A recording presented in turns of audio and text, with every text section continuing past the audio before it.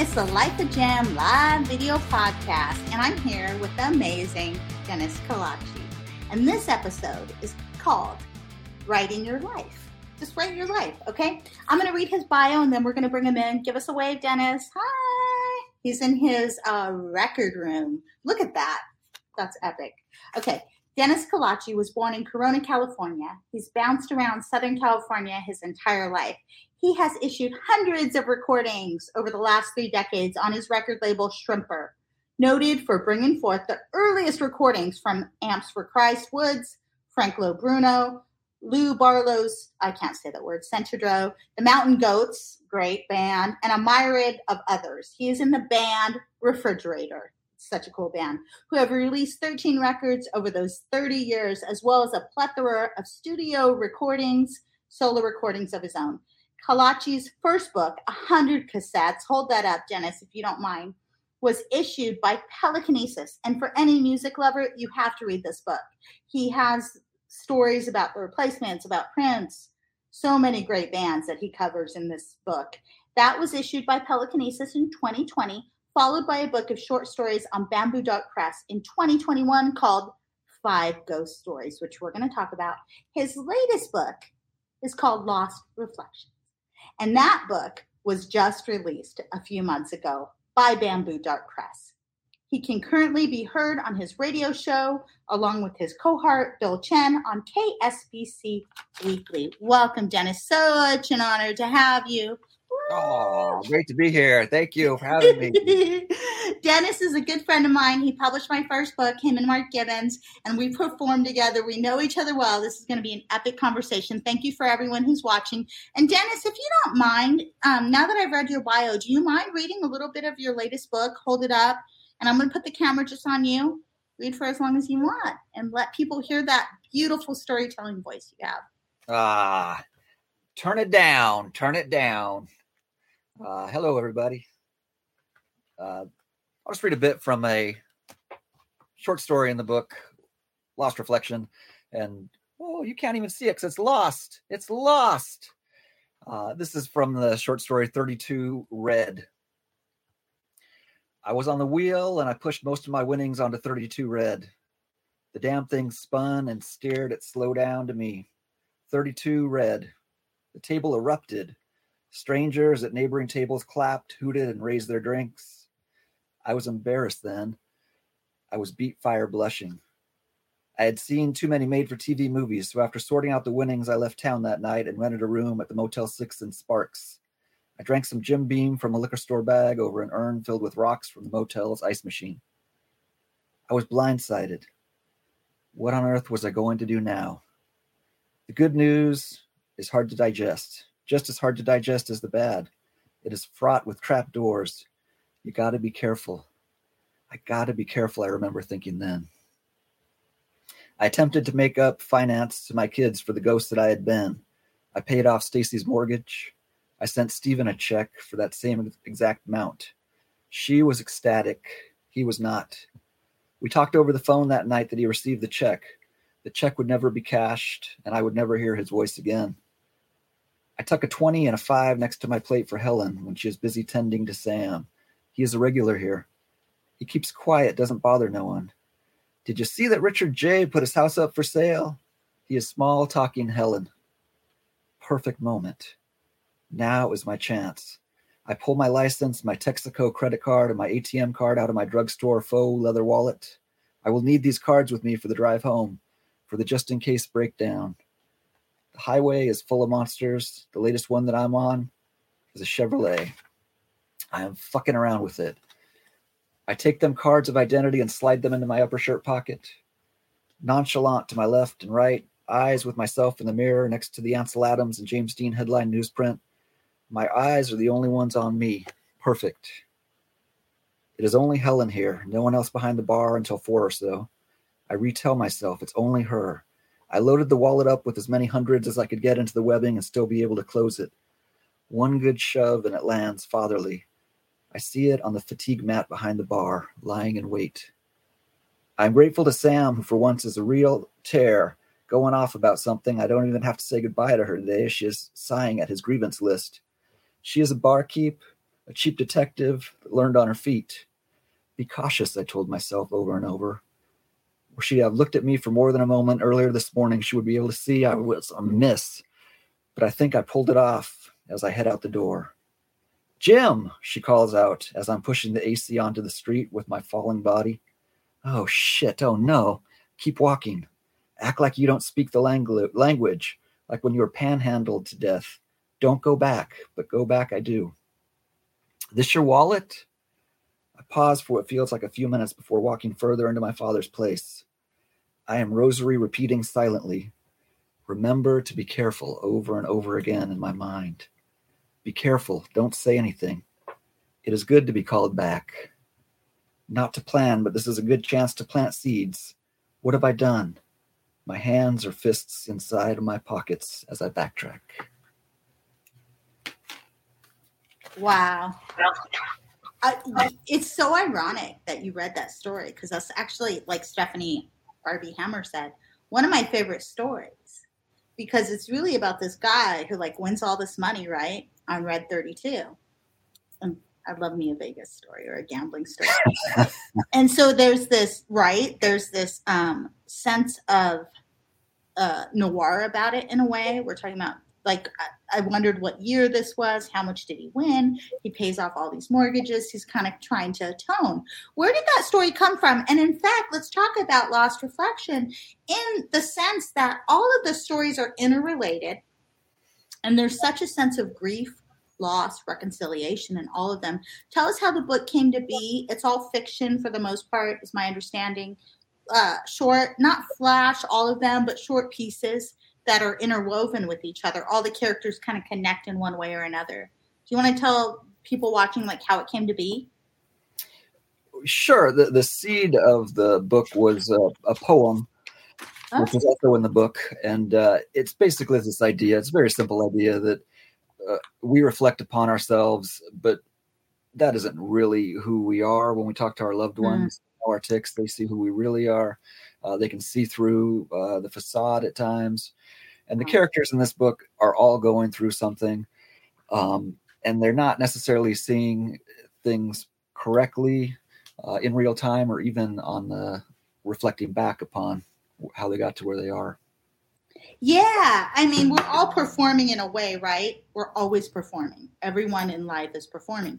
And you do a lot of writing and performing, musicianship. How do you manage to do it all? I mean, what is it about these different genres that you work within? Music, film, writing, fiction, nonfiction, different genres within that. Poetry. This book, Lost Reflection, your latest. You have 3 books, but Lost Reflection is bookended by 2 poems that really felt like songs to me. Were they meant to be that way, or were they meant to be poetry? And I don't know if you want to read one of them from it, like the first one. I love that poem. Yeah, that's a good start. Sure. Yeah, I love that poem. I mean, I love both of them. It's just I don't like the drawings. This is short. Okay. Missing reflection. And this is very much a psalm or a song. Glass is missing in the door. I walk right in. I walk right in. No one stops me. I walk right in. I walk right in. I didn't kick it. I didn't ball bat it. I walk right in. The looking glass cloudy. The reflection went missing. I act like I belong here as I walk right in. I walk in. Wow. And that is like using the simplest language. And we talk about performance and work. And I think you're getting at this acting and this facade. Right now, 10 minutes leading up to us talking, we were chatting. And there's performance anxiety, even though I've done this a million times, every time. And so it's not fake. This isn't phony. This is real. And I'm genuine. And I'm not wearing my best shirt. And I don't have any makeup on. It is just talking about your work. Are you really talking about the work? I mean, all those layers about being genuine or pretentious or what have you. Yeah, you know, what's funny about that is what I found in this podcast, which behooves me, is that if I can be present I've tried to drink, that doesn't work. Tried Xanax, that doesn't work. Tried weed, that doesn't work. I have to be myself, and I have to listen, and I have to be present and be interacting with you for this to work. It does have to be real. It is performance. This isn't me. I'm not like this all the time, like so much. But I do think there's something real and true about when you're reading, like that voice that you have. Like, it's real. Like, that Red 32 story is beautiful. It's beautiful. It's about so much more than a guy who hits on Red 32, right? It's about everything. It's about his past. It's about his future. I kind of wanted to know exactly how much he won and what the odds were and how much he bet. But I like that you don't give us all those details. It is a lot of, when I started writing short stories, they were birthed from lyrics that I had written that I couldn't sing a 20-verse song.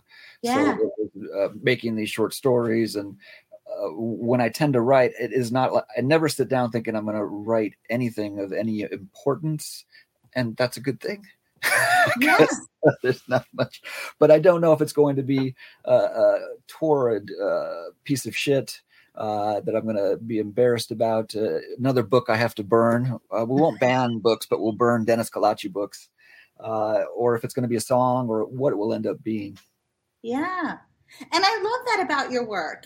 There is a musicality to it. There is a brevity at times to it. And I think that is part of your songwriting that kind of leaks into the fiction and the nonfiction. I also want to talk to you about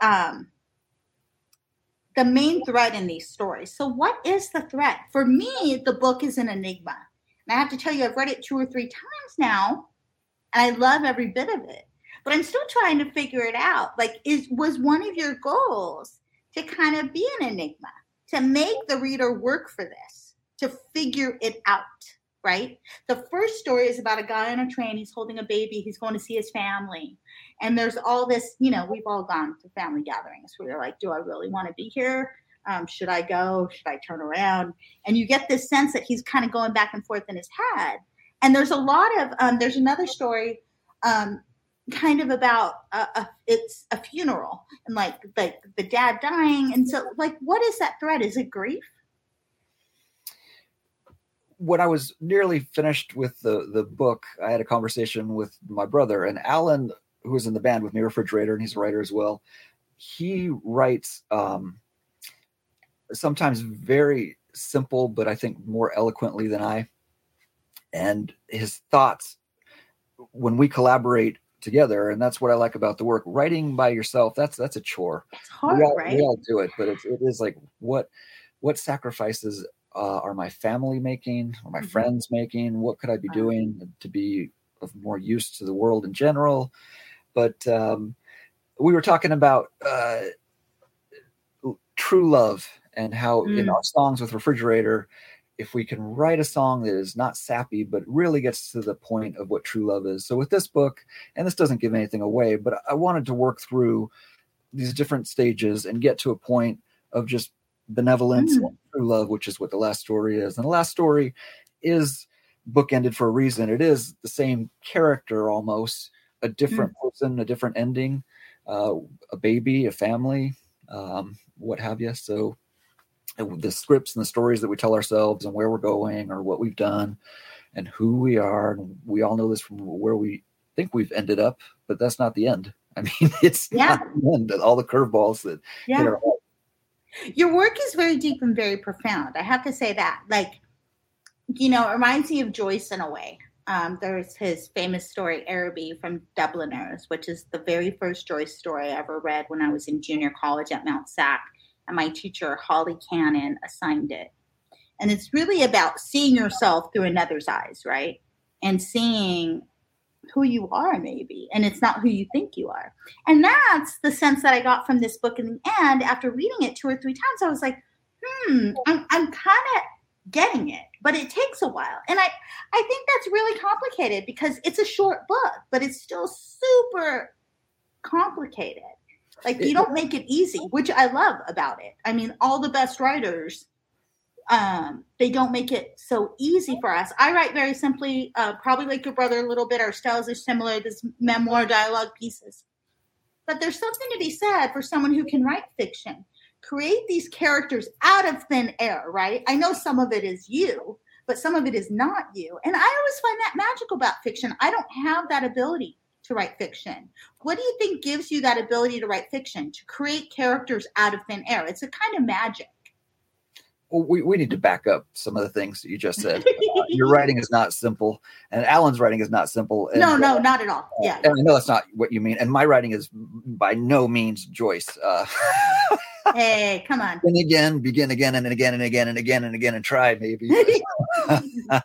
But yes. Yeah. I recall, I was talking to Alan about The Old Man and the Sea, Hemingway book that we both recently read. Again, we had read it in high school, and reading it again, being in your 50s, and the language, and knowing what we know now about, I'm not the world's largest Hemingway fan, but about the concussions and the mental illness and all the trouble that he went through in the last portion of his life, and that he had lost so much in his ability to write. And then you read that book, and it's just, he's always, we all know that he's not giving a lot to you, but it's just, it was so heartbreaking for me to read it this time. And Kate Chopin, The Awakening, that was another one I read in high school. Oh, yeah.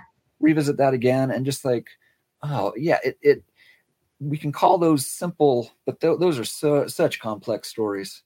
Yeah, even like The Scarlet Letter I had read in high school, I reread it in law school and wrote my note on that in Joyce. And I saw so much more in The Scarlet Letter and Nathaniel Hawthorne and all this stuff, the symbolism that I didn't get as a kid. I didn't get what, adulterous, like the big A really meant, and as a feminist and all this stuff. So I do think that's true.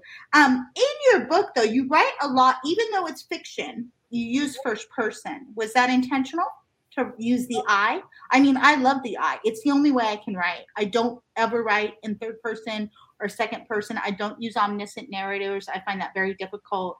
What is it about first person when the person is expressing, and you have these unreliable narrators, which makes it even more complicated, right? From a craft perspective, you're trying to build a world using the I, but using an unreliable narrator, and it's fiction. Like, is that intentional, or is that just you go with the flow and however it turns out? So many people that you've interviewed and that you've talked to, and so many writers, we have read so many biographies and autobiographies, you and I, and so many people that are watching this. So much of it is out of our control when you're creating, and so much of it is on the reflecting back and then editing and waking up the next day and reading it like, oh my God, I can't do anything with this. This is awful. But yeah, no, totally. It's not magic, but it is, right? It's almost like, I think when I had Tim Kirk on, and he was talking about the puppet book that he wrote, and he told me it was almost automatic writing. And my best writing is automatic. We so many of our favorite pieces of music, our favorite film, I mean, we know when the flow opens. All these people know when it hits you. And that is kind of the bummer, isn't it? The things that we write that we're proud of, you don't feel as though you wrote them. So it's good for the ego to realize, I mean, I think about this all the time about why am I writing? Why am I playing music? I love creating. I love collaborating. I don't like being in a room alone. I don't like recording solo records. I like being with other people, and it gives you a lift, and there's so much spark and so much that is left to chance. Somebody will sneeze and it will change the trajectory of a song or whatever you're working on. Right. Yeah, no, Bowie said he wrote because he had to, right? It wasn't a commercial enterprise for him. When he did Ziggy, it almost took over him, and it could be kind of harmful in some ways. The whole process of writing can be a very selfish act. There's days where I'm like, I'd much rather just be happy where I am in my life and not have this pressure to create. But I think there is something beautiful in it. And so, do you have a trivia question to give away Lost Reflection? Sure. Have you thought of one? Well, most people have phones, so what kind of trivia can we ask? What was the first Something really obscure. Why did Adam Ant cancel his show? Oh, does the world know? I don't know yet. But it could just be a funny answer, and then you've got the book. You don't have to be factual. And where was Adam Ant playing tonight? That's so you have to say where he was playing tonight, and then you have to guess why he canceled his show. You're making this very complex. Yeah. Next person in the comments, just say something. I have a book to give away. I'll send it to you. So let's move on to another book of yours. I really want to talk to you about 5 Ghost Stories. I love this book. It is a ghost story book that is not really ghost stories. Do you have it there? But the first book in the collection is called Model Home. And it's probably one of the most beautiful stories I've ever written because it's from a child perspective.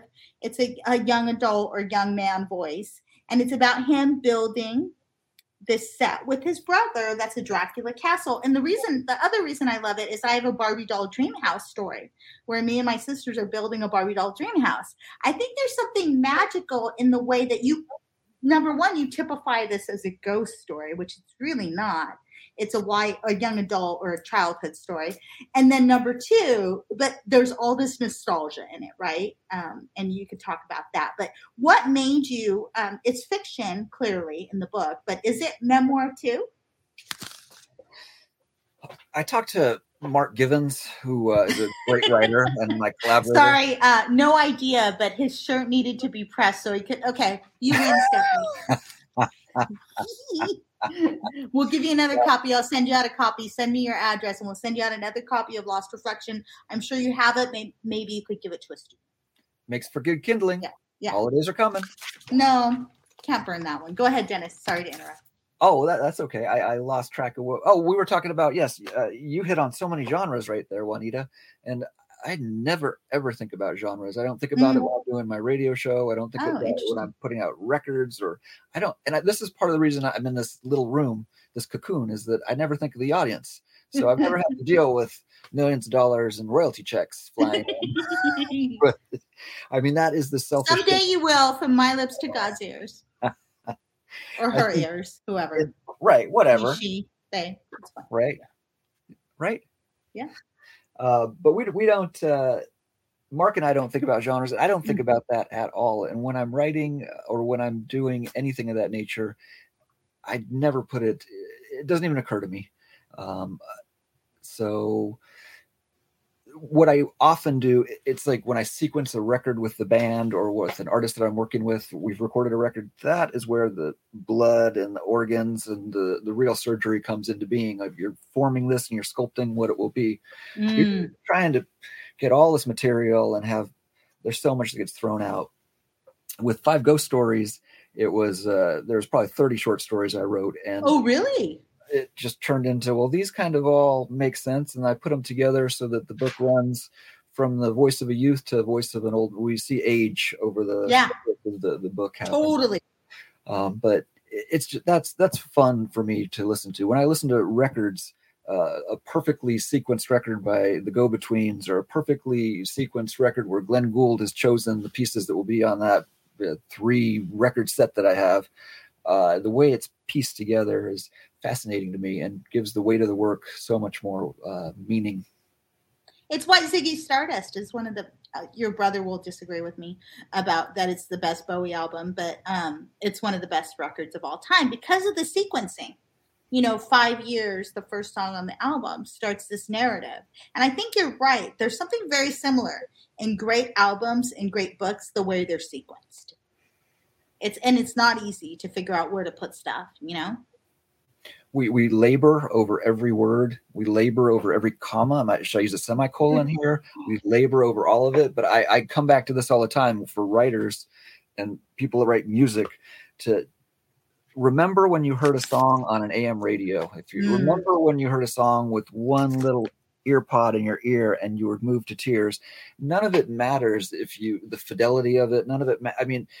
Artists how many records are we going to see where the artist goes back and tinkers with it, or a film I had to go back and tinker with it, and there's none of them that are really that revelatory. You may have, for you, the artist, that may have made the change, but we get it. the viewer is smart enough. My best story always almost comes out almost fully formed the first time. The stuff I overwork, I can see the work in it, and I don't like that. I wrote this story about my grandpa's house, and I had read a story in the New Yorker about a woman who gifted, she had taken care of an old man who had dementia. And when he died, he left her everything. And then she gifted everything back to his family.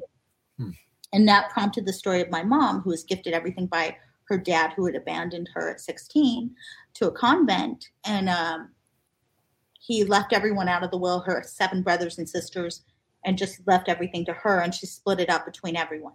Wow. And I wrote that story in 2 hours, fully formed. What is that? Is that muse? Is that gift? And I never edited it. I never changed the tense. I never changed a comma. I just left it because I felt like it was magic. And, the best songs, I'm sure, I don't songwrite because I don't play any instrument. I wish I could.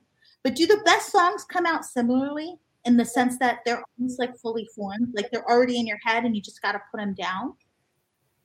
And then the second part of that question would be, how does your musicianship and being a record producer, how does that influence your writing? Well, the first one is I don't practice, and you can hear that in my guitar playing. I don't pick up the guitar and practice or do scales or. What about piano playing on old organs that you found at a thrift store or at a yard sale? Do you practice that? Well, I practice before the show. Me and Lucille Ball are practicing before the show. Ricky, let us go. We want to play. And we're talking about Dennis did a performance with me at Beyond Baroque, and he had this old, really cool organ that he played that was like, it was so cool. So that was my wife's organ when she was a kid. That's what it was. Yeah. We had a yard sale, and we were both like, yeah, we could sell it. And as the day progressed, I kept pushing it further away, hiding it so nobody would buy it. And I'm sure if anybody had attempted to buy it, I would have slapped them. No! It means lots, but this is my heirloom, my family heirloom, my wife and I. I love that organ.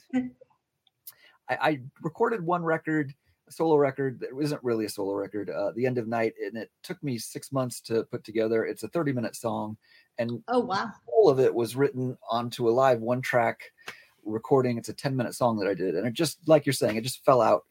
But over the course of 6 months, it turned into a 30-minute song. I went to the studio and had different people play on it. Played Joel Connell, who played in Refrigerator early on, and Menace the Bastard played drums, and Franklin added a piano, and my 2 kids played some things on it. And there's some harp on it, but it was like crafting that song and trying to piece it together was a lot of a different way of approaching music for me. But generally, yeah, with the band or when I'm recording with other people, we do 2 or 3 takes and we're done. Wow. You start losing it. And that's not to say these songs are fantastic and great. It's not. I certainly feel like the spark starts to fall on the ground and it gets lost for me anyway. Yeah. And it's also why I like doing live interviewing. I do prep for it. People don't understand I prep hours and hours and days for it. But I think there's a beauty to whatever the conversation is what it is. And if my computer frizzes out and I have to switch to my phone and you lose me for 5 seconds, that's fine too. Like, I think there's a beauty in the impromptu nature of it, right? Like, we're not overthinking it. We're not overworking it. And with the music especially, right? It has to be something like in the moment. So we have some people commenting. Is that Michelle Gonzalez's husband from Spitball? I think that is. Hi. If Michelle, if you're there too, hi too. Hey, everybody.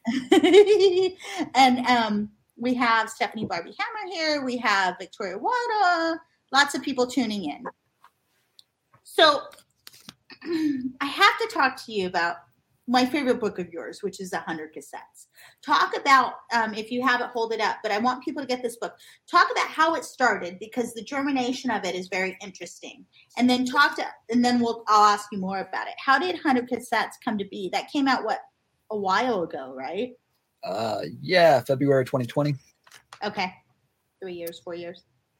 That was just like the other books, and like most of the records, was not written to be fully formed or to be released. None of the stuff that I do is ever approached that this will be a commercial product. commerce. But I was at a weird juncture that my father-in-law had taken ill, and a few months into starting to write this book, which was based on some drawings I had done of some cassettes. Let me backtrack for a moment. I did 100 cassette drawings of imagined releases by some of my favorite artists, or not so favorite artists, but from the whole spectrum. And I just did it for kicks. And when I got to about 100, I stopped. Joni Mitchell, Replacements, bunch of different bands, all genres. Derek Bailey, Lord Invader, what have you. But it was just for kicks and fun. So I was cut the J card. It was just like being a little kid and playing with your Barbies. I'm downstairs here. I say downstairs because I'm down one step from the house in my little purgatory. But I'm drawing these things and I'm cutting them into J cards and I'm stuffing them in a cassette What's shell. a J card? J card is a cassette, the paper. Oh, okay. Like the size of it. Yeah. Yeah, the liner notes, what have you. And Catherine walked down and just looks at me, and it's like almost like my mom walking in on me and I'm masturbating. She's like, I'm doing this thing. I'm trying to hide it. No, she knows me. But so after that was done, I just started writing pieces to match every tape. After there was a showing of the tapes, the cassette covers at the Dog Gallery in Pomona. And that night, my sister said to me that, wow, I looked at all those cassettes and that's like your autobiography. That's your life story right there. And it kind of struck me. Wow. So it went from there. Writing was, and I think, again, with what you write and what so many authors write, we're trying to work through so many different things, where there's something minor or something deep in the well. But this was, I would write every morning about 5 a.m. to 8 o'clock before I went to work. Wow. My house was a ghost house because we had moved in to take care of my father-in-law at that time. He was sick. So I'd come here, make sure the house hadn't flooded, write, and then go to work. And it was just nice to have that space when you're caretaking and you're working full time.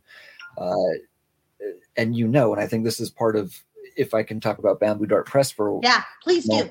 So many of the authors whose books that Mark and I put out, they do these tremendous works outside of writing. So many of them have done, whether it's teaching or psychological, I would call it warfare. Therapy. Yes. Yeah. Kendall Johnson, for sure. Yeah. And yourself, public defense. I mean, it is this, that is part of, for me, the great imprint of this. I get to work with these wonderful people that are doing wonderful things in this world. They're battling every day. And then we go alone to our little typewriter, our little computer, and we type our little things and we send each other little notes. But, this back and forth that we all have and that we have in the real world, taking a walk and seeing our neighbors. I mean, those are what makes it. That's our life. It isn't. My favorite parts of being part of Bamboo Dart, which was magic for me, I never planned it. Stephanie introduced me to Mark, kind of had this idea about these essays I had about punk rock and public defense. But my favorite part of everything is always when we read together, when we do communion, right? It's like church. It's like literary church for me. And the people I've met through it, the people you and Mark have brought together, a very eclectic, but a very similarly minded group of people, Stephanie Barbie-Hammer, Victoria Waddle, a lot of people who are watching tonight who have published with y'all. Is that the best part, is creating the community of it? It was, I think you just said that. When I started Shrimper, and that was a solitary affair 33 years ago. Wow. The initial spark when all these artists living in this area came together and discovered one another and the joy of that, I didn't think I'd get that feeling again. And I still get it in fits and starts here with the label, but it's not quite the same. Whereas with starting this with Mark, he and I introduced each other to people that we knew or didn't know, or people would send us a manuscript and we'd read it. And the kinetic energy, but also the gut and the instinct with the label. I've never put out a record by somebody that I hated, and I put out by records by people that were strangers. They lived in Iceland or what have you. But I've always been very fortunate in that regard. And the same is true with Bamboo Dart Press. Just these people that I've met, so many of them have become close friends, and it is a thrill. And it's so easy to work with you. I have to say, when you designed my book cover, I had this very specific idea in mind. And it was like almost talking to like a brother, like you got exactly what I wanted to do. Like you and Alan, like immediate kind of connection with like the Bowie stuff and the X stuff. We like all the same bands. Like I'm not a music aficionado like you at all, but I mean, we have this connection where we got the connection between literature and music and what you're trying to do with punk and social discourse and all this. And I never felt unheard. And I think that's really important that this Bamboo Dart thing, it's not really a commercial enterprise. The books are $8. Right? It's designed to be able to be accessible. So is that accessibility important to you too?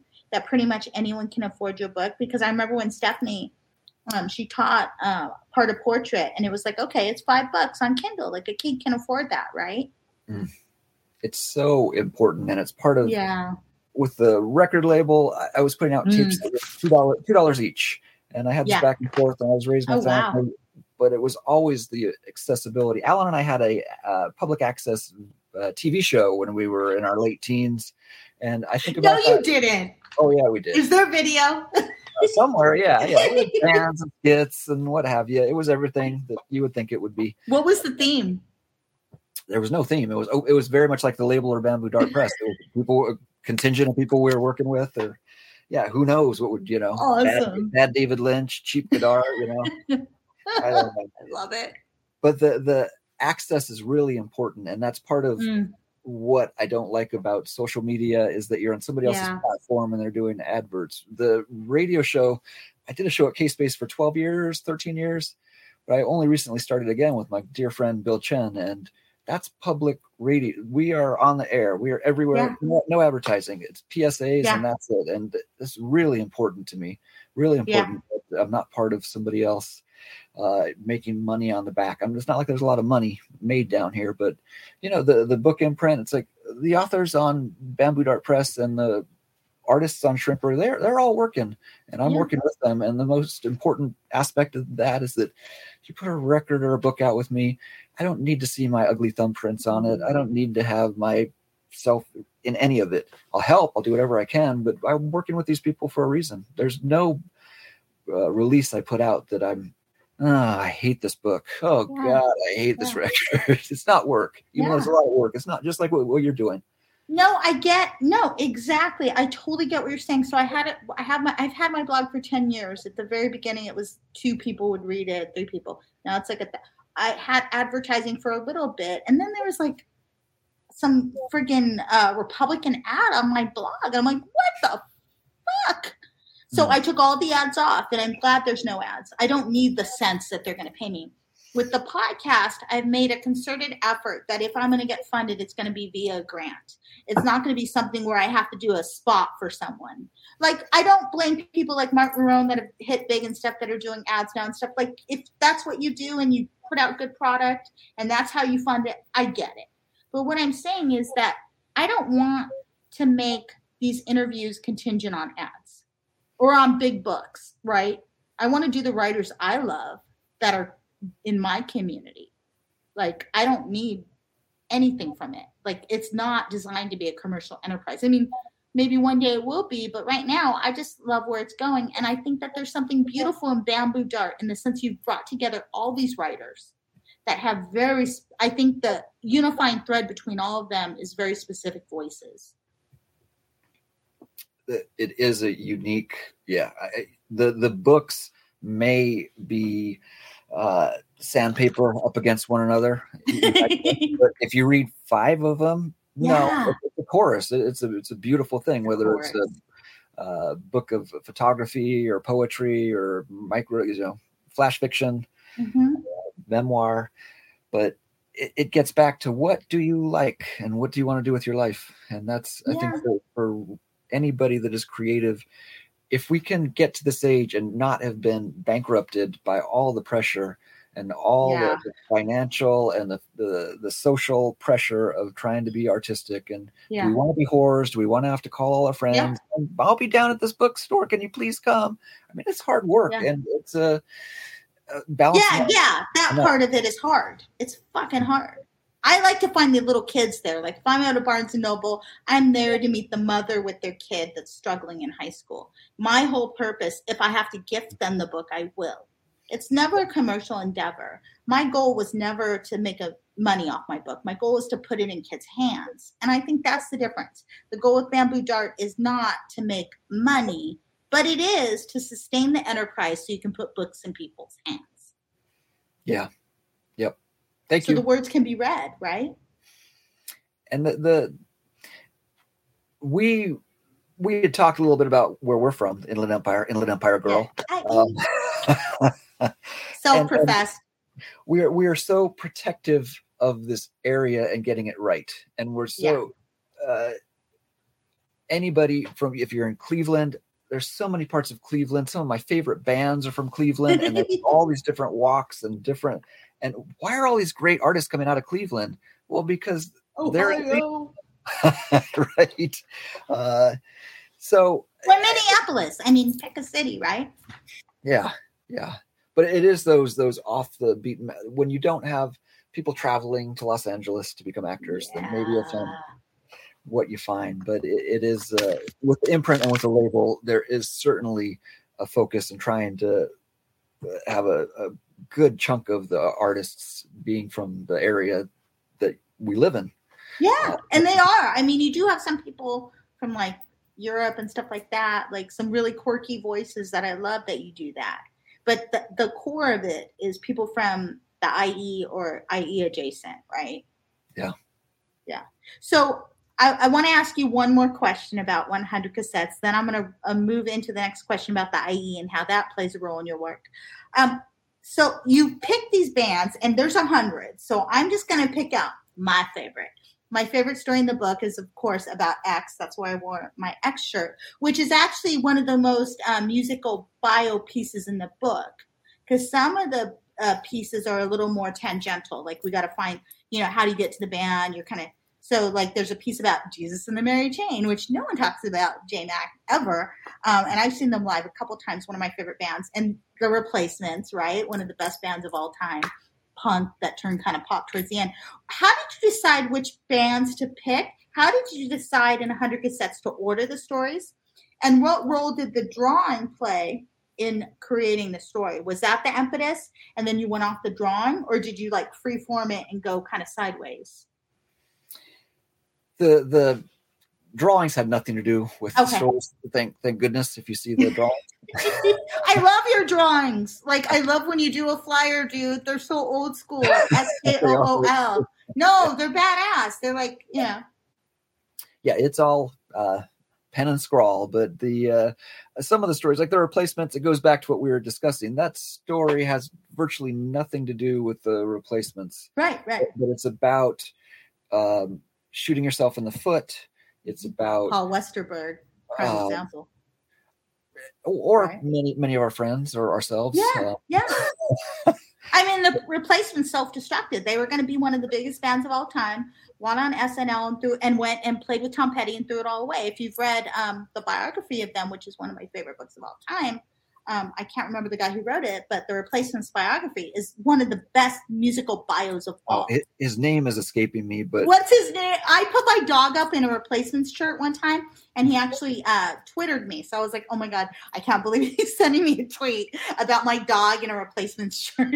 And like, I put my own t-shirt on him. So it wasn't even a dog shirt. I was just like putting my own t-shirt on my dog saying I love The Replacements. And the book ended up being in the picture. So he tweeted me. I can't remember his name. But that Replacements biography really tells how a band can be almost there, almost like a writer, and about to hit and then not. And that's okay. Part of the beauty in The Replacements and in their reunion tour was the fact that they never really hit, right? I mean, Pleased to Meet Me kind of did hit, but it didn't, right? The book, and so much wonderful archaeology in that book. If you're like The Replacements, there's so much you didn't know going into that about Bob's family and Tommy and what they went through, and the grief and the sorrow that they went through, and these stoic Midwesterner boys that couldn't even really talk to one another about anything, and then these songs that come out that are about all of that, right? Trouble Boys. Yes, thank by you. Bob Marr. Yeah. Mehr. And Oh. he's writing some great liner notes for some of these reissues. And yeah. Oh, really? Yeah, fantastic writer in his own right. Yeah. So. I have a funny story. So my husband and I would go to Pappy's a lot. And one night we went there. And Tommy Stinson played a whole set. There was only 20 of us there. And I love Tommy Stinson, his solo stuff. So I'm really into Tommy on his own. I love Paul Westerberg. He's one of my idols songwriting-wise. But Tommy Stinson is a wonderful songwriter in his own right, and I love his songwriting. And he played, like, we were in a little circle, like 20 of us, and he just played to us all night. It was the fucking coolest thing I've ever done in my life. I was like, how am I standing here with Tommy Stinson? Like, how is that my reality? But I think it's about when you're a music fan and you put yourself in these situations, whether or not Automatic counsels, whatever. But if you put yourself in venues where magic happens, right? I mean, I'm sure I know how many concerts you've been to and how many people you've met. Is it like that? Like, do you think music is magic and concerts are magic? Is that your favorite thing to do, to go to a show? Would you rather be writing or go to a show? What happened? Oh, I don't want to write. I love music. I love being the surprise. And you know, those of us that have seen thousands of shows, it's always that moment. I was at the jazz saxophonist Charles Gale show, and just roller coaster, one of the most beautiful shows I've ever been to. And then there was a show. Was not a fan of the band Berlin. You know, I knew their songs, whatever. Yeah. But they played a show and they did some new songs. And I'm a jaded, caustic, noise listening, whatever, all over the map. Yeah, it's not a guilty pleasure that I like the Eurythmics, you know, but it's just a pleasure. Like the new wave stuff. Yeah. I kind of am always like, should I admit that I love, you know?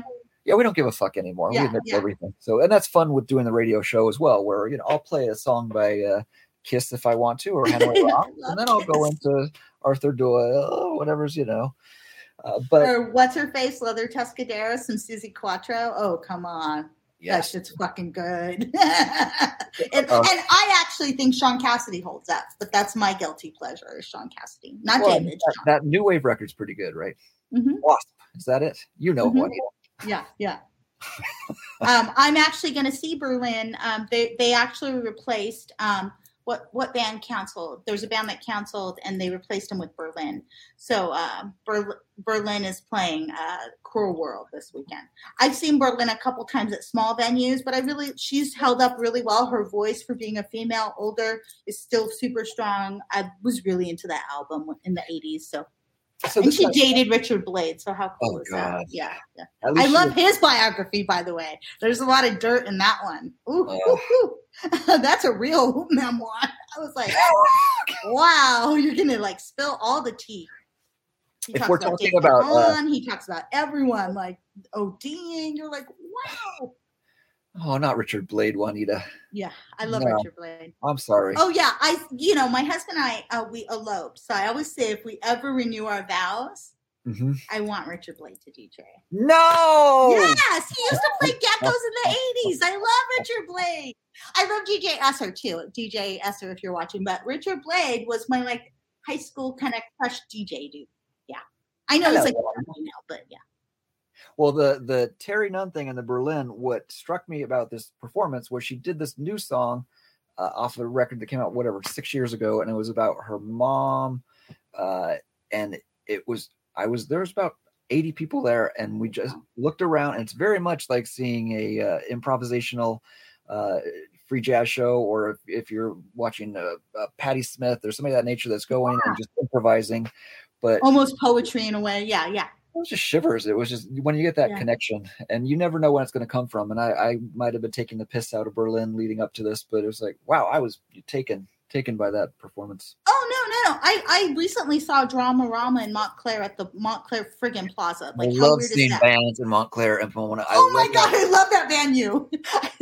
Whenever Dionne Warwick's playing in Montclair. Yeah, I'm going to see Dionne Warwick. But when the fall played in Pomona, or when these bands that were so formed, it's like Marky Smith's playing in Pomona. That was one of the greatest. He had just fired his band. It was that tour. Yeah. And he's throwing his little cheap sports coat over his back and prowling the stage in Pomona. The streets that we walked down and played. Oh, the nasty ass glass house. I'll go there again. I've seen Pop Tones there, the guys from Love and Rockets, and I've seen. We just both saw X there. I hate that venue, but I'll go because it's small and it's cool. I saw Johnny Marr there, and where else can you see someone for $25 anymore?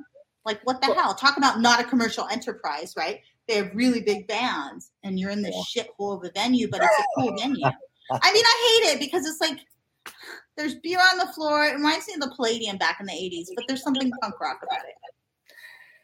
It used to be when bands would play Pomona, it was a divide between going to a show in LA, especially with the advent of the cell phone, everybody being on them. Yeah. And you'd see a show in the tertiary markets, and it would be like a cool crowd. And like when I go see shows there now, the X show, it was like all these people talking over the show. It was a weird crowd. Everyone was so drunk and stupid. Yeah. And there was a lot of older punkers, but there was a lot of young kids too. Yeah. Yeah. I forgive the young kids. Always. Yeah. Get drunk, throw up on my back. It's okay. And I've seen X so many times now, and every time is different. And you do talk about that in the story about X and about X-Zine and their performance. And I do think there is something special about X. Like, X-Zine is not always on point. John Doe always tries to keep her on time and stuff. But I think there's a beauty to the disharmony and the discordancy of it that I love. And the hard and the soft kind of thing with X. They've always been one of my favorite bands. And I love harmonies. I love the Go-Go's for that reason. And I don't know. What do you think it is about X that they've stayed along? And their latest album is beautiful. I mean, they're still putting out good music, kind of like the Pixies, like putting out really good records. Those there is a band that's magic. I've seen X without the four member and it's always it's a different story. And even when Billy Zoom took ill about 6 or 7 years ago with cancer, they had somebody fill in. It was like, this isn't X. It's just not. It didn't feel like X without Billy Zoom. I 100% agree. Yeah. And it's just them together. It's like, I need action figures of X. It's like, they're so beautiful. And that, you're right, the vocal and the writing, that is the whole thing too. You talk about great writers, John Doe and X-Zine, and those lyrics are just beautiful. I love John Doe's solo stuff. His Garden State album is one of my favorite albums of all time, the Americana stuff. I saw him do a performance at actually Pappy and Harriet's where he did kind of a June Carter, Johnny Cash thing with the country singer, and it was really friggin' cool. Like, John Doe is really a master. He's been on a tear, that Twin Brother song. Oh, it's beautiful. And there was an EP that came out. It was an acoustic version, some Dylan covers. But I love when he does acoustic too. Yeah, he's just what a phenomenal voice. Everything is there. Mm-hmm. I don't care if you the don't song like Because I Do. There's an acoustic version that they did for KXEP that him and X-Zine did, and I listened to that version, the acoustic, softer version, over the punk version because you can really hear the words. So sometimes there's a beauty when you take this punk hardcore, like not hardcore really, but really harsh song where you can barely understand what X-Zine is saying, right? Because she's kind of screaming it. And then you tone it down to this acoustic version. And it's so beautiful because, I mean, all the writing, him and X-Zine together, she's a poet, right? I mean, you see it. And she's a natural. Like, X-Zine was not a trained singer. She didn't get up there and sing to sing. She got up there to sing to preach, to kind of give her voice, You're my favorites. Alan just said X action figures. Come on, let's create them. Yeah, Alan and I will make those out of tinfoil. Tinfoil and Dracula, like to somehow make him look like John Doe or Billy Zoom, and then you could take like a Morticia action figure and kind of put a polka dot dress on her, maybe, and a little red wig and a little X shirt. Like, we could do this. DJ Bone Break, Dapper, Invisible Man. It's all there. Yeah, thank you. And speaking of that, one of my favorite stories that Alan wrote is the story of you two at Toys R Us. Let's let the past be the past. No, because like Toys R Us was such a part of my childhood, and my dad would tell us that they canceled Jeffrey. Jeffrey's not going to be there. Just not going to be there. What a liar. And I would be like, Dad, come on, we want to go see Jeffrey. Like, it was a big deal to see Jeffrey at Toys R Us, and the Toys R Us was on think it was on Mountain or Central and Upland, right below the 10 freeway. Yeah. Now it's a Walmart, which is telling, right? Yeah. You know, we just lost so many of our landmarks. We lost the Mission Drive-In, and we drive these and think about, I drive the 10 freeway, and I think about that was an exit I took to get to that record store. That was a club that used to be this exit, right? But thank God that we lived, and we got to see those things. And grass always pokes up through the concrete. There'll be other clubs. There'll be another Jeffrey. Okay, he's coming. He's coming. So Alan just said the exact, then he said yes. I think he's talking about the Toys R Us story. So we have about 5 minutes left. If you could tell the writers and people who are watching where they can find you, where they can get your work, Pelicanesis, Bamboo Dart Press are the websites. But talk about your next reading. Don't you have a reading at a brewery soon? Well, there is a one on the 28th. I will be there, but I won't be reading with Adam Lippman and a host of folks reading there. Richard Brown Leatham will be there. Some other writers. People from Bamboo Dart. Yeah. I have 2 readings in June. One is the Garner House in Claremont with Margot Hoover and Romaine Washington and Alan and Refrigerator. When is that? That is June 22nd, a Thursday at 7 o'clock at night. And then, and send me the info, and I'll put it on my Life of JEM Facebook page if people want to find it. I definitely want to go to that. If you haven't seen Romaine read, haven't seen Dennis read, and Maggie Hover, you just published her book. She's one of the most amazing writers. She's a little older lady, and she's just so profound, so profound. Steamroller. She plays the bagpipes too. I mean, there's things she does, and you say that's. She's not demure and she's not small. She is a powerful, powerful woman and a great writer. Great writer. Yeah. And a spiritual person. She has this energy and this doing for others that throughout her life she's really put into action. And you meet so few people nowadays that are really about what their actions are, not talking about what they do, but they've lived this life of service. And she really has lived a life of service and continues to serve people in her community and older people and helping them build community in her where she lives and stuff. And I just think she wrote an article for the Riverside Lawyer for a religious issue, and it was just so profound and beautiful. And then she just came out with this book and by Bamboo Dart. So look her up on bamboodartpress.com and then go see them on June 22nd. Yeah, it'll be great. Great run. So I just want to say a couple things. Our next writer who's going to come on the show is a Pelicanesis writer, Sean Pravica. He wrote this beautiful book called Hold Still Fast. And he's going to come on in 2 weeks on May 31st. The only reason I'm not having a podcast on May 24th is I'll be at the Cure Show. Trying to get better seats, but I'm there. I'm in L. I'm trying to get down to the Garden Box, but we'll see if that happens. Regardless, I will be at the Cure Show. But Sean will be here on May 31st in 2 weeks on a Wednesday at 7 p.m. And then, Dennis, do you want to lead us out with a song or a poem? I don't think you have your guitar, so maybe you won't sing for me. I think the guitar over the Zoom is not going to hold up. Do you want to read the last poem in the book? Yeah, sure. I love that poem. So anyone listening in, this is the last poem and last reflection. That book ends the book. He read the first poem earlier. So. I caught it in your handheld mirror, the one in the upper left bathroom drawer, as it flew just out of sight from me. Was it a neighbor at the door? The kids in the front yard rushing into the street after a tennis ball? I rushed and I hurried and I was hasty. I shoved it in my left backside pocket. I threw the fire off of the stove, the mail into a rental check, and holy hell, I thought when I was done. I must no longer be young, for it tired me out. It tired me out, and I forgot until sitting down about the reflection in my pocket, cracking before being entirely lost to me. Triple snap. Thank you, Dennis, for being on. This has been a beautiful conversation. I'm so sharing on my Facebook page, and I really appreciate you coming on. You're epic. You know how I feel. You're just such a voice. And I think when you read, you talked about earlier how Lost Reflection, you're trying to capture kind of the stages of life. And in that end poem, I felt it now. And I don't know if I heard it. I've read that poem a couple of times. So when you read it, it had a different cadence for me. I felt it. I felt that stage. Yeah. So kind. Thank you. Thank you, Annie. I love you. Not too kind. Love you too. Thank you for coming on. Everyone, May 31st, Sean Pratica, and we'll see you later. Bye.